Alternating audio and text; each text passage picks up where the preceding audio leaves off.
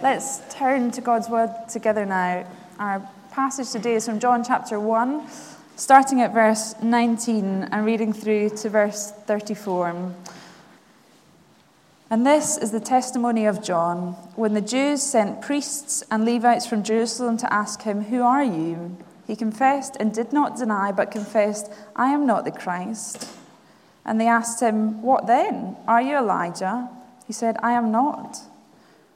"Are you the prophet?" And he answered, "No." So they said to him, "Who are you? We need to give an answer to those who sent us. What do you say about yourself?" And he said, "I am the voice of one crying out in the wilderness, 'Make straight the way of the Lord,' as the prophet Isaiah said." Now they had been sent from the Pharisees. They asked him, "Then why are you baptizing if you're neither the Christ, nor Elijah, nor the prophet?"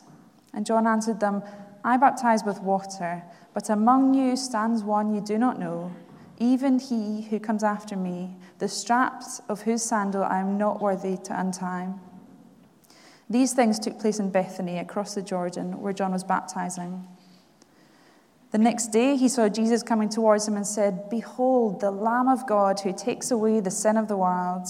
This is he of whom I said, 'After me comes a man who ranks before me, because he was before me.' I myself did not know him, but for this purpose I came baptizing with water, that he might be revealed to Israel." And John bore witness, "I saw the Spirit descend from heaven like a dove, and it remained on him. I myself did not know him, but he who sent me to baptize with water said to me, 'He on whom you see the Spirit descend and remain, this is he who baptizes with the Holy Spirit.' And I have seen and have bore witness that this is the Son of God." Amen. May God bless to us the reading of his word. Thank you, Fiona. And let me add my welcome, especially if you're new joining us here at Chalmers. And we hope soon you feel very much at home with us. You'll see on the back of the service sheet there's an outline which may be helpful. And please also keep your Bibles open at page 886, which definitely will be helpful.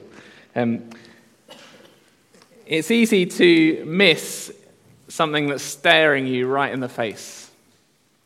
You may not know this about me, but my wife will tell you I have a tremendous ability to be looking for something and not really see it, whether it's my keys or my wallet or my phone. I've once spent a number of minutes charging around the house looking for a watch and complaining that I couldn't find a watch that was on my hand. I've actually looked for keys that I was holding. And my worst so far up here is I walked home from Chalmers one Sunday morning, 40 minutes or so, having driven in. And I walked past the car, which I had parked in that space. I got home a bit frustrated that I had to walk, and Jess said, "Where's the car?" It's possible to miss something that's staring you right in the face. And it's kind of frustrating, isn't it, when it's with things like keys and wallets and phones. When it's with a person, the stakes are slightly higher. So there's a minister in London. He's actually the guy who wrote or helped write the Life Explored course that we run on Monday nights at the moment. And as an aside, it's not too late to join in. Week 3 is a great chance to join in if you're interested in exploring the life that Jesus offers. He wrote this course, and he was invited to a lunch once, and he tells the story that he was standing outside for about 5 minutes waiting to go in, and there was a young man opposite him who he vaguely recognized, but couldn't work out who he was.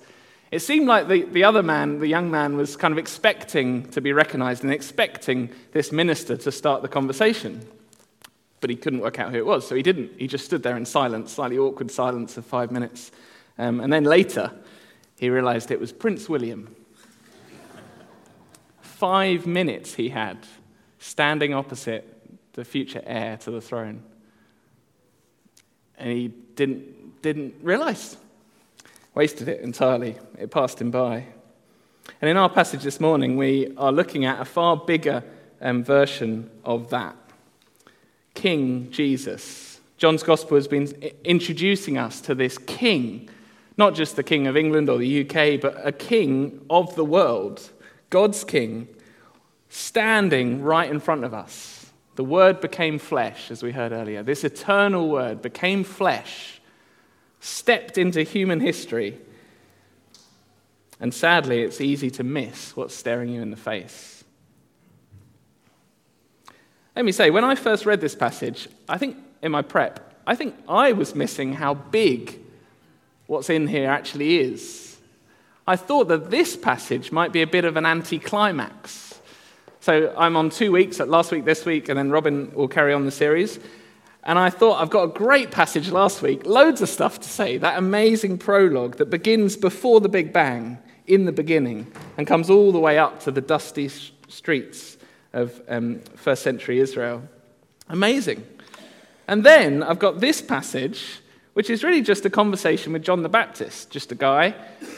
And it's a conversation with the inspectors that have been sent to him, the kind of religious Ofsted of the day, just coming to find out kind of what he's doing, who he is. Perhaps a bit of an anticlimax after last week. But actually, I was missing what was staring me in the face in this passage, and I hope by the end of this morning we'll all see just how amazing what's in here really is. But as the conversation starts, well, it's not actually that promising. If you look down at verse 19, here are the inspectors, the religious Ofsted of the day. They come to find out about John the Baptist, and the conversation doesn't seem to go that well. Who are you? They ask, verse 19. He confesses, I'm not the Christ. Oh, okay. So you're not the really big cheese. You're not the Messiah, the King, the anointed one. Let me start by telling you, I'm not that. Don't get excited about me. That's not me. Now, they've only come to visit him because people are starting to talk about John the Baptist. He's not just the kind of hottest thing in religious education of the day. People are actually starting to say, we think this guy might be from God. We think he might be one of these kind of promised figures from the Old Testament, a really big cheese. So there's quite a lot of excitement as you hear them ask, are you the Christ? And John says, no, that's not me. So they try again, pick another big figure from the Old Testament, another expectation that someone would arrive. Verse 21, they asked him, are you Elijah? But he says, no, I'm not. Oh, okay. Let's reach into our Old Testament rucksack and pull out one more promise. There was a promise in Deuteronomy that one day a great prophet would come. And they ask, verse 21, are you the prophet? He answers, no. I mean, it's going not particularly well. It's a bit of anticlimax even in how the conversation starts. And you can almost sense the rising frustration in verse 22. They said to him, who are you then? Look, we need to give an answer to him, to those who sent us. What do you say about yourself? And this is where John the Baptist begins to make our big point this morning. The big point this morning is that John the Baptist is not the center of attention. They've come to find out about him, but he wants to tell them that they are missing what's staring them in the face. They're missing the point. They're missing the identity of Jesus Christ. So he goes on to make three big statements, three massive claims about Jesus Christ. And each of them shows that Jesus should be the center of attention. You'll see them on the handout. They're listed there. Listen, the eternal God is here. Look, the Lamb of God is here. And believe me, the Son of God is here. 3 times he gives Jesus a kind of, this is who Jesus is. And each time, John the Baptist says, which means I'm really not important. Which means I'm just a signpost to that one. It means I'm just a witness, the announcer of the real King. Jesus is the one that matters. That might not be a surprise if you were here this week. This whole book of John's Gospel is building the case for Christ, the case for Jesus. I said it's like a court case. We've had an opening statement that says, this is what I'm trying to prove, that Jesus is your King, whether you know it yet or not. And we're going to go on through lots of evidence being presented for that. And John the Baptist is the first witness statement. He's the first person to take the stand in this case. And he's got 3 witness statements, all trying to show that it is easy to miss what's staring you in the face. It's easy to miss the identity of this King. Sometimes people go through their whole lives thinking there's not much interesting or amazing to say about Jesus. He's just another religious leader. He's just kind of a wise teacher like a Socrates or a Confucius or someone like that, the Buddha. He's got interesting ideas, but nothing much more. There's nothing much to say about Jesus. Sometimes even Christians go through their lives with a one-dimensional view of Jesus, a kind of pocket-sized Jesus, who can forgive my sins, but I don't know that much more about him. John the Baptist would testify, you have no idea what you're missing out. You're missing what's standing in front of your face. The eternal God made flesh.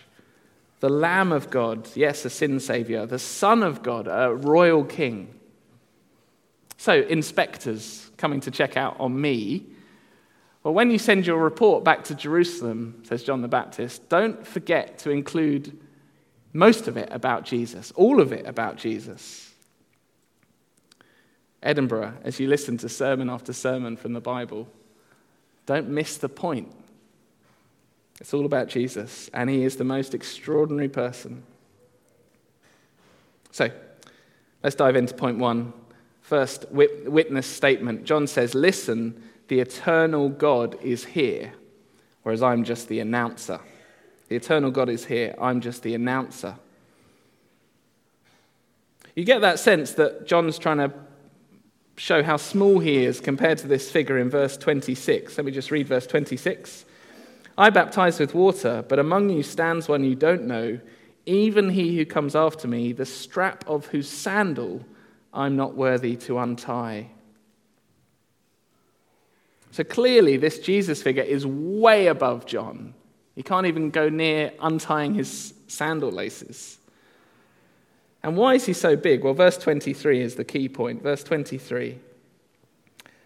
When finally John tells them what his role actually is. Verse 23, I am the voice of one crying out in the wilderness, make straight the way of the Lord, as the prophet Isaiah has said. Now, we're going to need to fill in a little bit of background here. Remember, John's speaking to people from Jerusalem who kind of know the scriptures. They're the Ofsted, the religious inspectors. So he's expecting them to fill in what they know from Isaiah. So let me catch us up. This is taken from Isaiah chapter 40. And it's an amazing promise that God is going to rescue his people. It's the promise of a big rescue. And if we had more time, I'd go through all the incredible aspects of this rescue. But the one focused on here, and perhaps the most remarkable bit of the rescue, is that God himself, that is the Lord, or Yahweh is his name in the Old Testament, the Lord himself is going to come to his people. And, I'll quote, tend his flock like a shepherd, gather his lambs in his arms. God himself is going to step in as a shepherd of his people. And if that's really true, if that's actually going to happen, you'd expect a bit of a fanfare, some kind of warm-up, as we said last week. And Isaiah 40 promises that there'd be a voice crying in the wilderness, prepare the way of the Lord. There would be a preacher who comes first, who says, okay, we need to get things ready. It's put like this, make straight in the desert a highway for our God.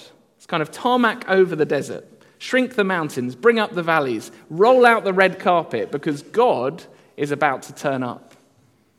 The glory of the Lord shall be revealed, says Isaiah. All flesh shall see it together. So Isaiah spoke of the day when God would step in, and just before it, he'd send a messenger. And I assume when people were reading that, lots of them thought that was a kind of metaphor. I mean, God's not going to step in, is he? Surely that's like God's going to kind of draw near to his people in some kind of spiritual sense. God's people are going to feel God's with them in a much closer way than ever before. But he's not actually going to turn up, is he? How could he? He doesn't have legs. God's invisible. Well, actually, Isaiah's point was that God was literally going to walk in. He gave some clues. Do you remember Isaiah 9, Christmas? You've probably heard it. Unto us a child is born, and his name will be Mighty God, Everlasting Father, Prince of Peace, Wonderful Counselor. The kind of names you give to God would be given to a child, a baby, Jesus. I mean, it's shocking, but that's what Isaiah was saying. And now John is saying that's what's happening in history. That's why John the Baptist says, well, I can't even go near his sandals. I couldn't do the most menial task for that man because the eternal God is stepping into human history. So you think 5 minutes not talking to Prince William was a bit of a fail, and it was. Or here, God Almighty, God the Son, King of the universe, maker of the universe, uncreated creator, steps into history, stands among us as a man, here on planet Earth, here in this nation, near our town. Whereas John the Baptist, he's just a voice, just a one preparing the way, an announcer, laying down the red carpet, preparing the moral tarmac, preparing people to meet their maker. And he says, don't miss the point. Don't spend your time thinking about me. I worked for a church in Cambridge the year that the Queen came to visit. She sadly wasn't visiting us. She was visiting one of the colleges, but it was just behind, the front door of the college was just where our back garden was. So we got a visit from security, and they kind of went round. They checked the manhole covers for bombs, as you do, and various other things they did, which I'm probably not allowed to say. And do you know what? And then a day later, the Queen came, and I watched it all from the railings. It was amazing. Do you know what? I have no idea what that security guy looked like. I remember him being big, but apart from that. Whereas the Queen, I could tell you what she was wearing, what she looked like entirely. And that's right, isn't it? In fact, his only job was to prepare the way so that she would be safe when she arrived, so that the path would be ready. John the Baptist didn't want people remembering him. He's just an announcer. He's just a preacher, preparing the way for the one, helping us not miss the one. As an aside, you know that preachers have failed if you go away talking about us. I mean, it happens all too easily, doesn't it? I do it sometimes, I'm sad to say. You go home at lunch and you talk about the talk, or you talk about the idiosyncrasies or the style of us.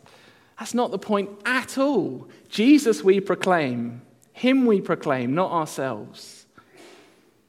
So always, let's encourage each other and ourselves to be thinking about the one we're speaking about, Jesus. He must increase, I must decrease, says John the Baptist in chapter 3. And I used to think that was quite humble of John. He must increase, I must decrease. Oh, what a humble attitude. I think it's just realistic. I mean, Jesus made John the Baptist. Before I was around, Jesus was around eternally. He's the great I am. Of course I don't have any right to touch his sandals. Of course you should be asking about him, not me. But the tragedy is, if you look at verse 26, John answered, I baptize with water, but among you stands one you do not know. We might think, okay, it's early days, they just haven't spotted Jesus yet. But as John goes on, we're going to discover that despite all the evidence being put in front of their face, people still miss Jesus. They miss what's staring them right in the face. There are loads and loads and loads of people around Edinburgh who know Jesus as a swear word and not much more. That's extraordinary when he's the one who made them. There are quite a lot of people, and a smaller number, I guess, who sit through church service after church service. I guess there are probably even a few in Chalmers who sit through service after service after service, Jesus being put right in front of your eyes, and yet never actually trust in him for forgiveness.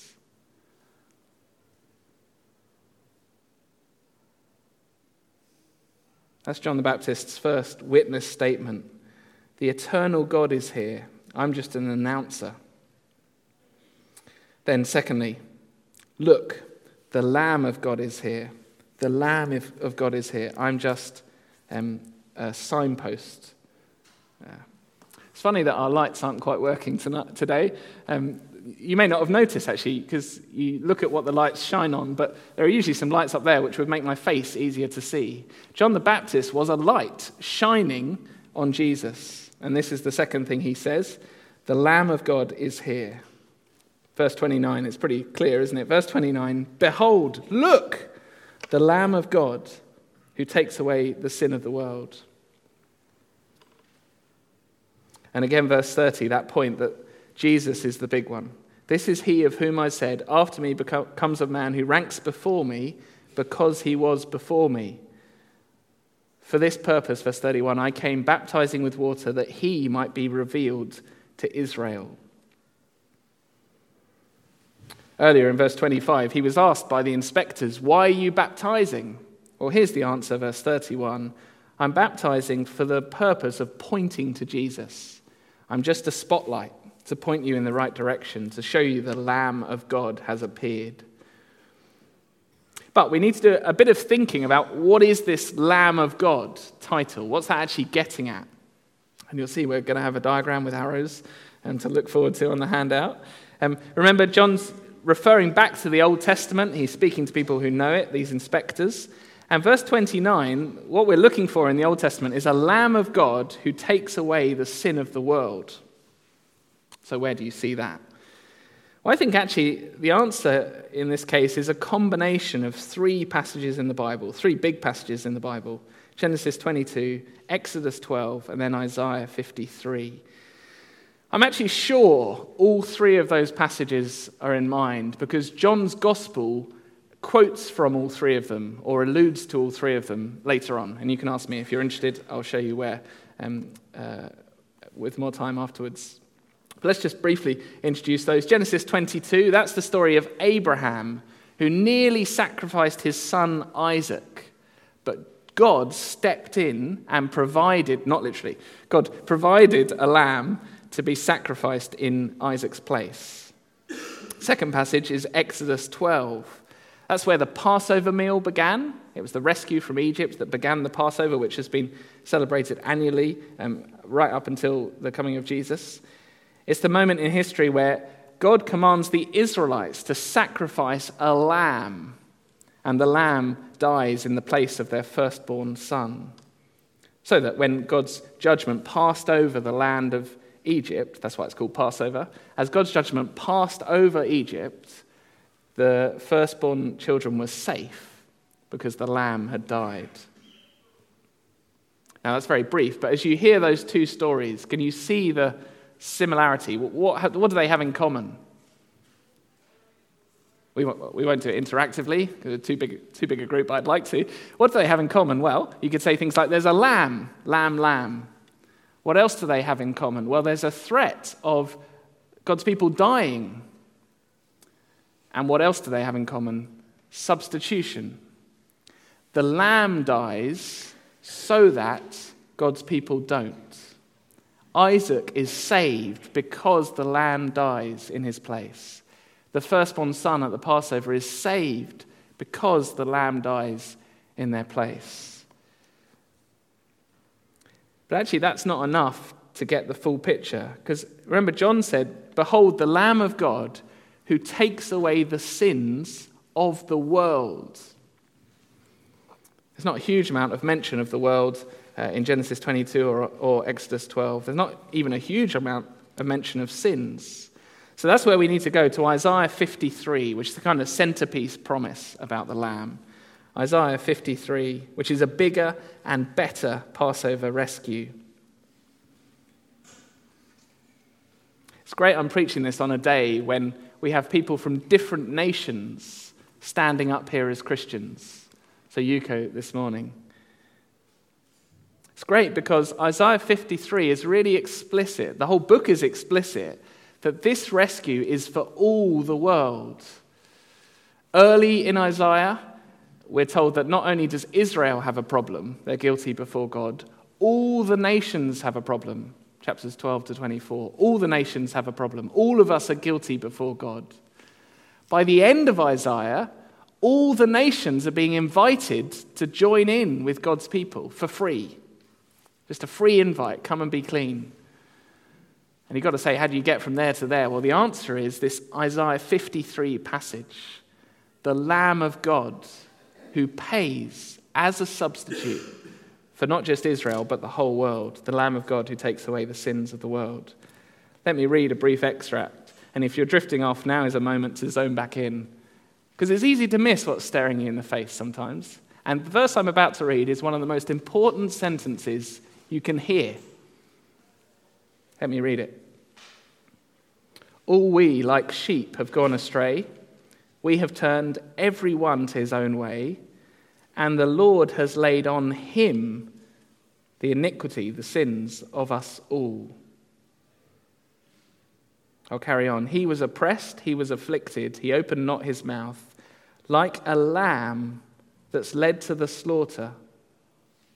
Like a sheep that before its shearers is silent, he opened not his mouth. Listen to how Isaiah 53 puts it just before that. He was pierced for our transgressions. He was crushed for our iniquities. Upon him was the chastisement that brought us peace. With his wounds we're healed. It's the language of substitution, the swap. He, this lamb, now a person, not just an animal, of course, because how could an animal ever swap into my place? This person died for our sins so that we, from whatever nation, whatever background, can actually be forgiven. It had to be someone unblemished with a perfect record. A lamb led to the slaughter. You see, having a bath in the Jordan River with John the Baptist was never going to be enough to deal with sin. Sometimes people struggle to believe, can God ever forgive me? What could I ever do to make up for how I've treated God or how I've treated people or even how I've treated myself? What could I ever do to make it up to God? And sometimes people will do extreme things in churches or in their lives to try and make it up. But actually, even going out into the wilderness with John the Baptist and getting baptized by water, that is not enough. In verse 26 or verse 31, both times John points out he only baptizes with water. It's just enough to kind of clean you on the outside. But really, our record's too dirty. We're too guilty for God. And the price has to be paid. So actually, the whole purpose of John's baptism, the water stuff, was to point to the one who can do the real stuff, the stuff on the inside. The Lamb of God who can pay for our sin. And in a moment we'll see the one who has the Holy Spirit who can wash us on the inside out. So John says, look, the real sin-solving substitute is here. He is standing right in front of your face. This is the one that Genesis 22 pointed forward to and Exodus 12 pointed forward to. And most of all, Isaiah 53 describing the cross. He was pierced for our transgressions. But there's also a really sobering thing in Isaiah 53. Do go and read it. It's a great thing to reflect on if you want something for your devotional times this week. There's a really sobering thing, because just after we're told that this servant figure was led like a lamb to his death, Isaiah says this, by oppression and judgment he was taken away, and listen to this bit, as for his generation, who considered that he was cut off out of the land of the living, stricken for the transgression of my people. Do you hear what that's saying? Who considered that Jesus went to his death for the people? As in, they didn't get it. Loads of people heard it and didn't get it. And actually, at the end of Jesus' public ministry in John chapter 12, he'll reach back to Isaiah 53 and say, though Jesus had done so many signs before them, they still did not believe in him, so that the word spoken by the prophet Isaiah might be fulfilled. Lord, who has believed what he heard from us? To whom has the arm of the Lord, the suffering servant, been revealed? It's a really shocking thing, because Jesus was the climax of the scriptures. Loads of promises were pointing to him, these big arrows. On the handout, I actually should have added a fourth arrow, shouldn't I? Because John the Baptist himself is an arrow. I mean, it doesn't get more explicit in terms of God's kind provision to people. It doesn't get much more explicit than to place a man who's literally pointing and saying, look, behold, the Lamb of God, and you don't even have to know what Lamb of God means because he explains it, who takes away the sins of the world. Look, it's right in front of you. And yet, even some of his own generation didn't understand or didn't consider. Please don't be someone who misses Jesus. I don't yet know you well enough to know who here hasn't actually trusted Jesus, even though they come in week by week. But if you haven't put your trust in Jesus for forgiveness, for your forgiveness, please don't miss him. But then final witness statement, much more briefly, point 3, believe me, the Son of God is here. This is the last thing John says. I'll read from verse 32. John bore witness, I saw the Spirit descend from heaven like a dove, and it remained on him. I myself did not know him, but he who sent me to baptize with water said to me, he on whom the Spirit descends and remains, this is he who baptizes with the Holy Spirit. And I've seen and borne witness that this is the Son of God. Striking, this was new to me actually, that John the Baptist didn't know he knew who was coming, but he didn't know who it was until the Spirit descended onto Jesus. But he's now an eyewitness. He'd had a divine tip-off that the sign would be that the Holy Spirit would come onto this person. And actually, there are promises in Isaiah that the king who comes would have the Spirit upon him, the Messiah.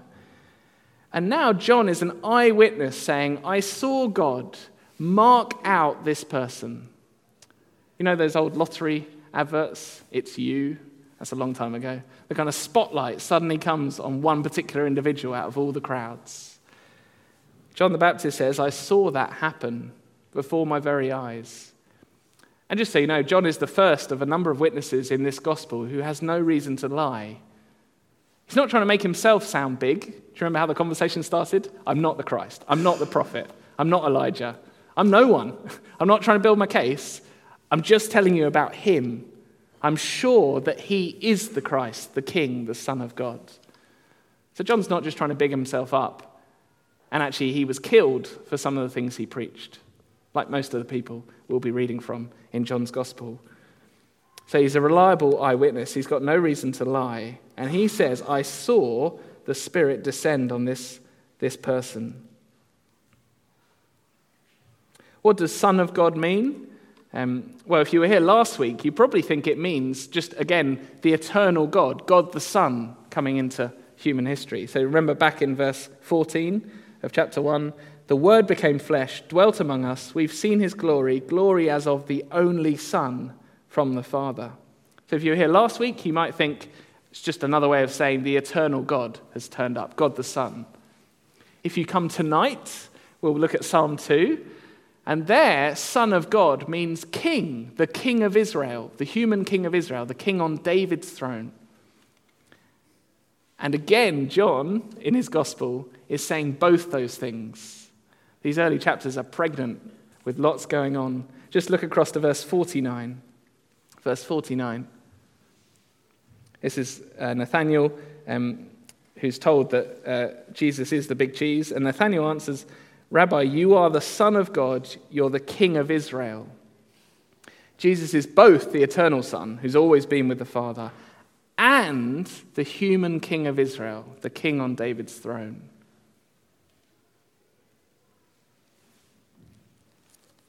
Which means if you'd been one of those inspectors brushing through the crowds to try and get to John the Baptist for the interrogation, you would have brushed shoulders with the King of Israel, the Son of God, and the eternal Son. Just imagine that. You just kind of force your way past Jesus to get over there,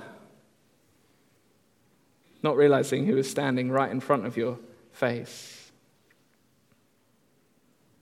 We'll hear more about the role of that king tonight. I won't go into it now. But just as we close, I want to say what an extraordinary thing it is that these three names eternal God, Lamb of God, Son of God, could be given to the same person. It is the most extraordinary thing that one person could be those three names.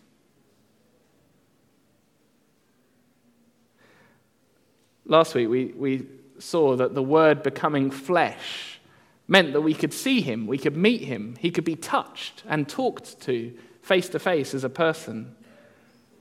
But actually, the incarnation, the Word becoming flesh, wasn't actually about demonstration.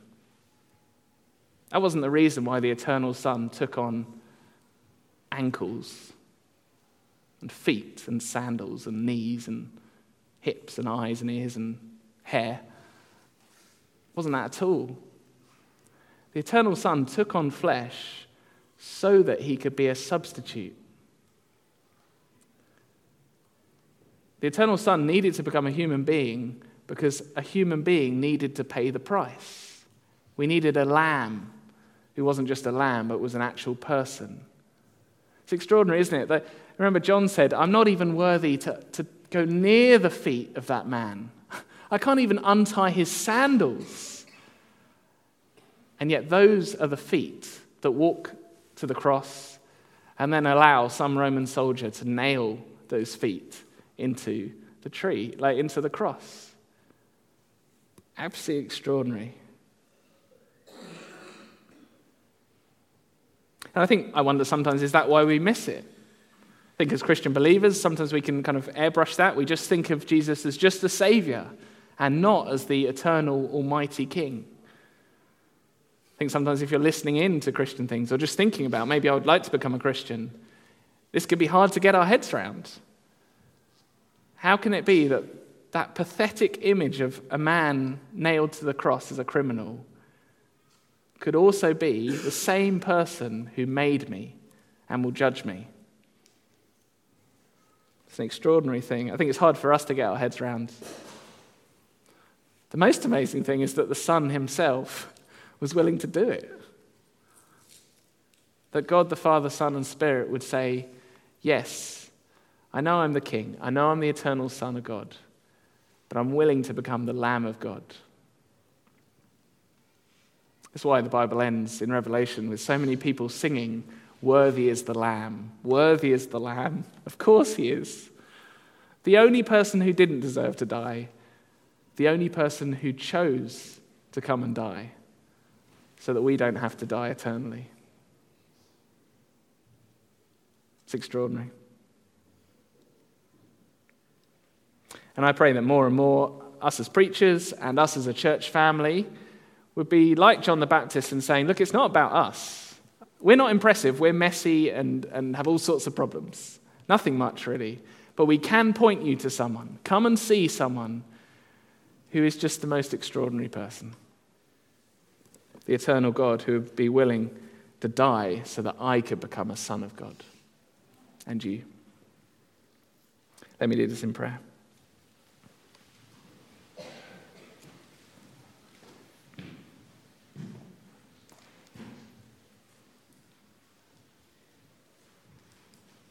Father in heaven, we do thank you so much for the Lord Jesus, your Son, your eternal Son, who was willing to become our Saviour. Thank you that you so loved the world that you gave up your only Son. Thank you that last week we heard anyone who believes in the Son can have the right to become a child of God. And today we begin to see what it costs. And so we praise you for that. Pray here for any believer who lacks assurance. Please help them to reflect on Jesus and the sufficiency of his death. Pray here for anyone not yet trusting in Jesus who lacks assurance. Please would you bring them to see what they're missing and to put their trust in him. And for all of us, Lord, we pray we, like John the Baptist, would be people who just point to the Son, point to Jesus, and say he's the one to be talking about. In Jesus' name we pray. Amen.